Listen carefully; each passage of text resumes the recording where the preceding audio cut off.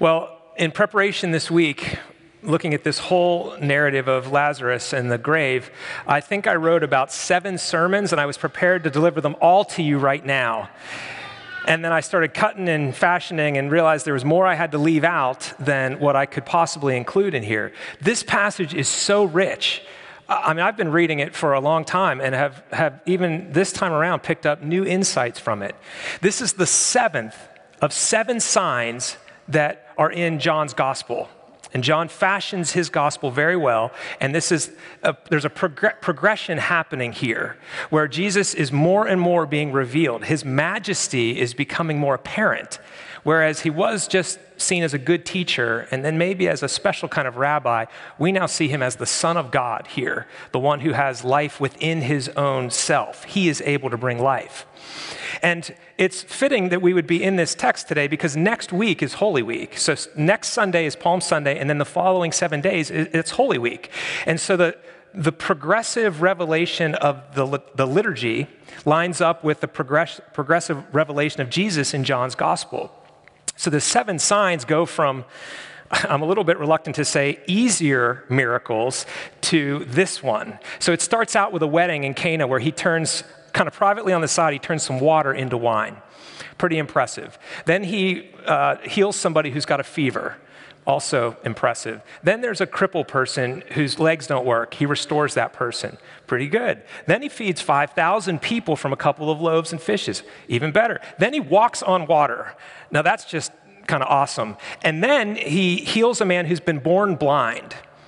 And that's the 6th sign. And then this one, which I would say is the second to greatest of things that he does. He raises Lazarus back to life, which is second only to Easter when Jesus himself dies and then rises to new life. And what we're seeing here is that he is far bigger than we realize. He is bigger, and we underestimate him. So this morning, this is where I'm going to narrow down this text. I'm looking at this idea. Just by being himself, just by being who he is, Jesus both stresses our faith, and he strengthens it. He stresses our faith, and he strengthens it. I want to look at those 2 things in this text. And I'm going to start back a little further than where Sam did in that reading. I'm going to start back at verse 6. There is an unexpected word, so, in there. And what happens is Lazarus gets sick, and they send word to Jesus. He's not far from where they were. He was just in that town, and he fled to the north, and they send word, Lazarus, whom you love, is sick. And John tells us that Jesus, he loved Martha and her sister Mary and Lazarus, so, and then what comes after that? So he spent a lot of time with them in Bethany and often ate dinner at their house. So he let Mary sit at his feet while he was teaching instead of doing the dishes. So he sent them a birthday card every year. Fill in the blank. But you don't expect what is going to actually be written there. Jesus loved Martha and her sister and Lazarus, so he stayed where he was 2 days longer. That was his response to their request for him to come and heal their sick brother. He stayed, he delayed 2 days longer. Now let me ask you this. Every one of us have had trials in our lives and circumstances that were hard and things that we needed help with, and we cry out to God for those things. And sometimes he stays 2 days longer. And we think, maybe he doesn't care. Maybe he can't help. Maybe he's not listening. We fill in a whole bunch of things from our perspective, and we attribute these to God, and we start to question his goodness. And this text does the exact same thing. But what it's doing actually is it is stressing their faith. It is testing it. It is putting it in a crucible and heating it up to see if it will get stronger, which is Jesus' goal, actually. It's not unusual for people to have that kind of a reaction to God delaying. Consider King David, who wrote this psalm, Psalm 13. And this is David, by the way, who's anointed with the Holy Spirit when he was set aside to be king. He's David who killed Goliath. The boy took on the giant. This is David who's God's king. He's known many victories, but he says, "How long, O Lord, will you forget me forever? How long will you hide your face from me? How long must I take counsel in my own soul and have sorrow in my heart all the day? How long will my enemy exalt over me?" And thus it goes on. So King David was asking that same question. Where are you, God? I need help, and you don't seem to be coming. What's wrong? Well, one of the things that's important to recognize is there is always more going on in our lives, in the world, than we are aware of. We don't have the proper perspective. I think I might have told you before about this, but Brent McHugh, our missionary in Spain now, but he was in Turkey, sent me a gift one time. And it's a bookmarker, it's about this big, and it's made to look like a Persian rug. And it is kind of like a nice needlepoint thing. And in the Farsi language, it has the Lord's Prayer on it. And it's really pretty, unless you turn it over. On the other side, it's just a jumble of thread, and it doesn't look good. It makes no sense. It's kind of chaotic. And I bring that up because it's such a helpful metaphor for us. You know, if you think of the ceiling or the clouds as that tapestry, God is looking down on the picture. He is perfectly, precisely needle pointing, and we're looking up at the threads that are hanging loose and dangling underneath it and just don't seem to make sense. And we have to remember that he has that vantage point. He sees the whole thing, and there's a lot more going on than just our problem. It's actually not just about us. But one of the things that we do know that he is interested in is making disciples and strengthening our faith. He's interested in maturing us. That's part of Jesus' agenda, and it's explicit. So in verse 14, he says, after a little discussion about whether or not Lazarus is dead or asleep, he finally says, our friend Lazarus has died. He's dead, and I'm going to wake him up. And then he says, and I am glad that I was not there for your sake, so that you might believe. I'm glad that I was not there, because if he was there, he would have healed him before the death. But because this whole thing is going to transpire, it is going to test their faith, and it's going to strengthen it. It's an opportunity for them to believe, to exercise that belief and go with Jesus up to a dangerous place and watch what he does and see how he works. If any of you have done any kind of fitness training whatsoever or tried to get faster, let's say at running a race or marathon, or you want to beef up in your muscles, if you do the exact same routine every single day, you don't get stronger. Anybody knows this, and CrossFit has cashed in on this. You have to keep changing the routine and putting new stresses on those muscles. It tears the fibers, and then they rebuild stronger. That's basic exercise physiology. Well, it works for faith too, that if you just keep doing the exact same thing, your faith kind of stays like this. It's when it's under pressure that it grows. It needs to be tested in order to be exercised. And the Lord is interested in doing that for us. So he's going to stress our faith from time to time. And just by virtue of who he is, as the majestic one, the Savior of the world, his glory, his agenda for his creation is such that he loves us too much to just leave us where we are. He's going to stretch us. He's going to challenge and pressure us. And in this tapestry here that he is painting in this section, he's doing a number of things all at once. One, he's making Lazarus a marked man and a very effective witness. Because of this account, Lazarus became a mark for the Jews. So many people were trusting in Jesus that they decided, we've not only got to kill Jesus, we've got to kill Lazarus. He's a liability to us because so many people know what happened. It was a big public miracle. Now imagine this. You go into the hospital for a routine procedure and something goes way off and you die for 15 minutes. You're on the table, the attending physician gives the time of death, and they're starting to clean up the room, and it just so happens that Gus is in the hospital, he's doing some rounds, he's got his anointing oil, he's praying for people, he hears about it, he goes in, he prays for you, and you actually revive. Now, you are automatically a powerful witness in that hospital. All the nurses and doctors are going to come in and go, I was standing there when they signed the death time. What happened? Where were you for 15 minutes? What's it like on the other side? Who is that pastor and who's he praying to? Where is this power coming from? All these questions are coming in. You're not even looking for them. That happened as part of this account that made Lazarus really good at giving a testimony. That's just one of the things that Jesus was accomplishing here. Another thing is that he was revealing his glory to Martha and Mary and the disciples. They saw him as the one who could do miracles. They thought it was by asking God to do miracles. They now see him as the Son of God himself. He is divine. They understood something they couldn't see before this. And then another thing that was accomplished here is the die was cast. Jesus was going to die. Whereas in his first miracle, the wedding at Cana where he turns the water into wine, Jesus said to his mother, "Why bother me? My time has not yet come." He's talking about the cross. Now, with Lazarus's death and resuscitation, or being brought back to life. Now it is actually Jesus' time. And this is going to make the Jews set their mind. Their hearts are now hardened. He must die. It is necessary for one, prophesied the high priest Caiaphas, it's necessary for one to die for the whole nation. And they made plans from that very moment to put him and Lazarus to death. All that was part of the tapestry of what's going on in this 2-day delay that Jesus had. What about specifically the disciples? They knew Jesus' plan because he said, I'm going to wake him up. I'm going to go and bring him back to life. So they were watching from the outside this whole thing unfold.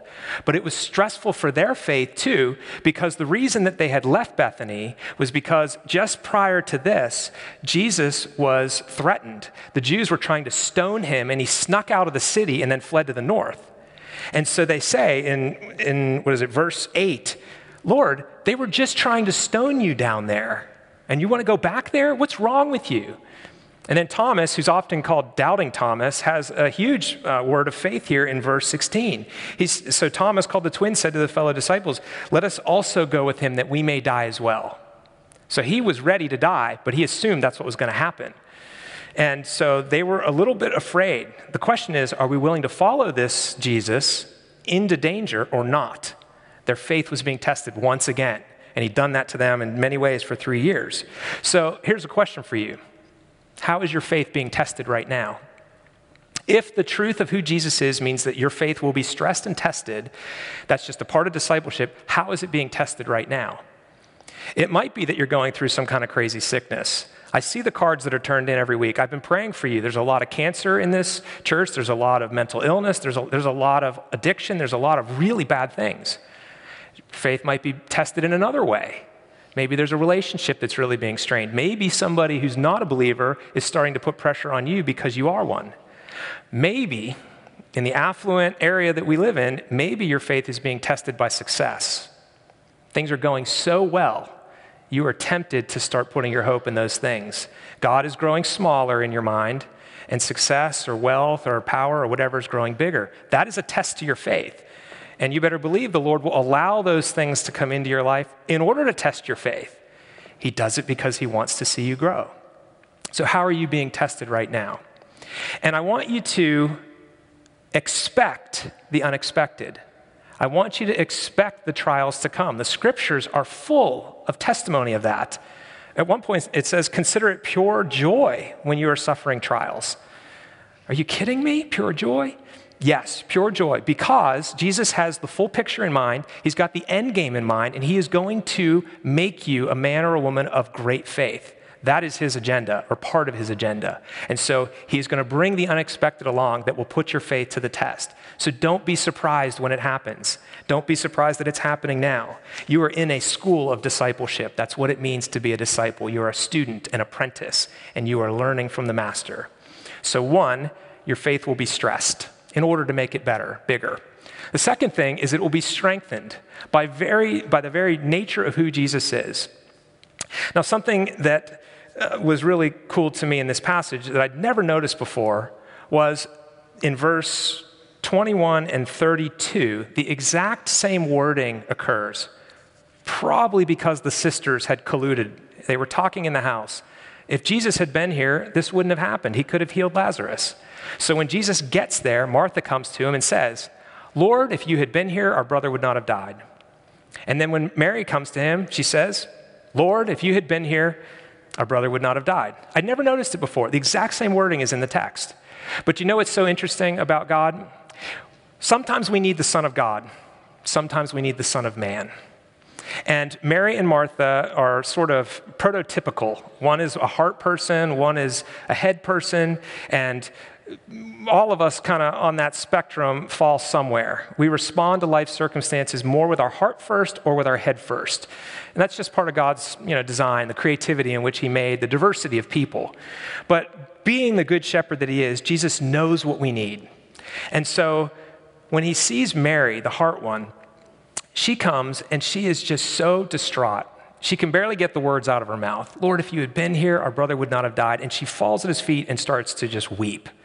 It's not at that point that he should start giving some theological explanation of how he is the resurrection and the life. That's just not appropriate. So what does he do? The shortest verse in the whole Bible is right here. Jesus wept. John 11:35. Jesus wept. And the scripture tells us that he was angry, actually. The word in there is he was disturbed, he was irritated. It can even mean, I looked it up in a dictionary, it can even mean like he let out a grunt like an animal, like he groaned under the pain. And if you look at the footnote in your Bible, it'll point that out. It says he was greatly disturbed. It says it again in verse 38.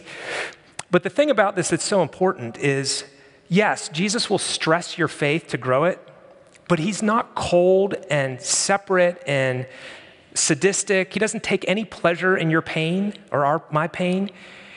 When we hurt, he feels that. And so he knew he was about to raise Lazarus back, but what does he do? He just gets frustrated and angry with the whole system. Not that they're grieving. He's mad at sin, at the curse, at Satan, at evil, and he's come to do battle. And he goes there with his heart. So one of the biggest objections to Christianity that's out there is God is either uncaring or he's not all powerful. Because if he cared, then so-and-so wouldn't be sick or wouldn't have died. Or if he's powerful, it's one or the other, right? Well, no one can answer that question. But what we can do is we can take one accusation off the table. You cannot say that Jesus is not loving. You cannot say that he doesn't care. Because this shows us, and other places as well, that he cares deeply about our pain and it hurts him as well. He is involved in it, and he is not willing to ask, he won't ask you to go somewhere that he himself isn't willing to go, even to the cross. That's something we see here about God. That's something that strengthens our faith, to recognize that he is the Son of Man, he's fully human, and he is able to be a great high priest for us because he knows what we're going through. He understands it. And that comforts Mary, that strengthens her faith, that helps her and all that are here that are grieving. Now, the head, Martha, Lord, if you had been here, our brother would not have died. And then she says something else that's a statement, but it's sort of a question. I know that God will give you whatever you ask him. Now, the question that she's asking is this: will you ask God to bring our brother back? And what Jesus does is he answers that head question with a deep theological truth that he is the Son of God. He is divine. He is fully man, but he is fully God. He doesn't have to ask God to do it. He says, I am, which is a reference to God's very nature. I am the resurrection and the life. He's saying, within me, I have the power to call your brother back out of the tomb. Do you believe this? And she says, I believe that you're the Son of God, which is great. But she doesn't quite get that right here, right now, he has the power in him to say, Lazarus, come out. And he's about to display that to her. And how powerful that is when he does. It changes her, it changes all of them. And it opens their eyes to say, who is this? This is God in the flesh, the Son of Man and the Son of God. And he knows what we need. So John's gospel starts out in chapter 1 by saying that Jesus is the eternal Word. In the beginning was the Word, and the Word was with God, and the Word was God. All things were made through him. He's far bigger and far more majestic than we think. We start out thinking he's about this big, and the longer we walk with him, we start to see he's really big. And when he calls Lazarus out of the tomb, you just have to marvel. This is the one who created the entire cosmos, and here he is breathing life, just like the Ezekiel Valley, all those dry bones, and he speaks and they become alive. Jesus is the author of life, it says in Acts. He has life within himself. He is bigger. He's majestic. I love how in the Chronicles of Narnia, The Lion, the Witch, and the Wardrobe, when the youngest child, Lucy, gets there, she's talking to either, you can remind me after, it's either Mr. Beaver or Mr. Tumnus, and hears that there's a lion named Aslan. And, lions and tigers and bears, oh my. She goes, a lion, is he safe? And the answer is, you know the answer? Of course he's not safe, but he's good. Of course he's not safe, but he's good. And it speaks to how big and majestic he is. But he's also good. And Heather and I were riding back from a soccer tournament for Ellie yesterday, and a song from John Cougar Mellencamp came on in the car. It's a small town, and there's a line in there that I've always liked, and Heather pointed out too that she really likes it. He says, John Cougar sings, "I was taught to fear Jesus in a small town." And that word it was in the Psalm, it's all through the scriptures, to fear God. Not like lions and tigers and bears, oh my, afraid, but like reverence for his holiness, his majesty, the fact that he's emotional but not out of control, but like he has a powerful disposition against sin. His love and his wrath are two sides of the same coin. He hates our sin and he loves us deeply. And we see that here, and we see something about this Lion of Judah and how powerful he is. And so our faith is strengthened when we recognize that he is human and he knows what we're going through, but yet he is God, and so he sees the other side of the tapestry. He sees the picture up there that he is putting together. And the loose threads of our lives that look so messy and don't make sense, they don't mean that he's not in control. Quite the contrary. It shows how many things he's pulling together and making this beautiful picture. This is who God is, Son of God and Son of Man. Jesus is that. That is who he is, and it's revealed right here. So you can rest assured that your faith is on a solid rock, that he is trustworthy. He strengthens your faith, but you can also expect that because he loves you, he's going to test you. And I don't know what your test is. I know what mine is currently. I don't know what yours is, but I know that you have one. And maybe you found yourself praying lately, God, take this away, whatever it is. Can I suggest humbly that you would pray, God, help me to learn from this. Make me stronger. Increase my faith. Help me to trust you. Show me your love. Show me your glory. These would be appropriate prayers under that stress. So let's now bring those things to him. Would you pray with me? Lord Jesus, it is humbling to consider how holy and majestic you are. It will forever grab our imaginations that you, the eternal Son of God, came and became man, and that you were willing to die for us. Lord, would you help us to trust you? As an act of worship this morning, we bring whatever it is that seems so big to us or so challenging, we bring it to your capable hands, knowing that you are good and you are powerful. And we pray this in your holy name. Amen.